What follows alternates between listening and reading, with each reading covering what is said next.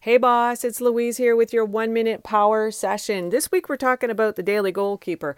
Today we're talking about advice that Jerry Seinfeld gave a young comedian, Brad Isaac, when he said, what should I do to make it big? And he said, get a calendar and put it on your wall. And every day he told them to write one joke. And when you finish, mark that day with a red X. Soon it won't be about writing a joke every day. It'll be about not breaking the chain. If you do that one thing in your business or your life for that matter, you do it every single day, you create that habit. So get yourself a wall calendar and upload the goaltending list at louisecorville.com. Get it while it's available. It's not going to be there forever.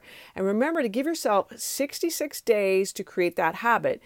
Now, if you want to do this more on an app, there are apps out there that call Don't Break the Chain. So you can do it that way as well. Thanks so much for listening. Bye for now.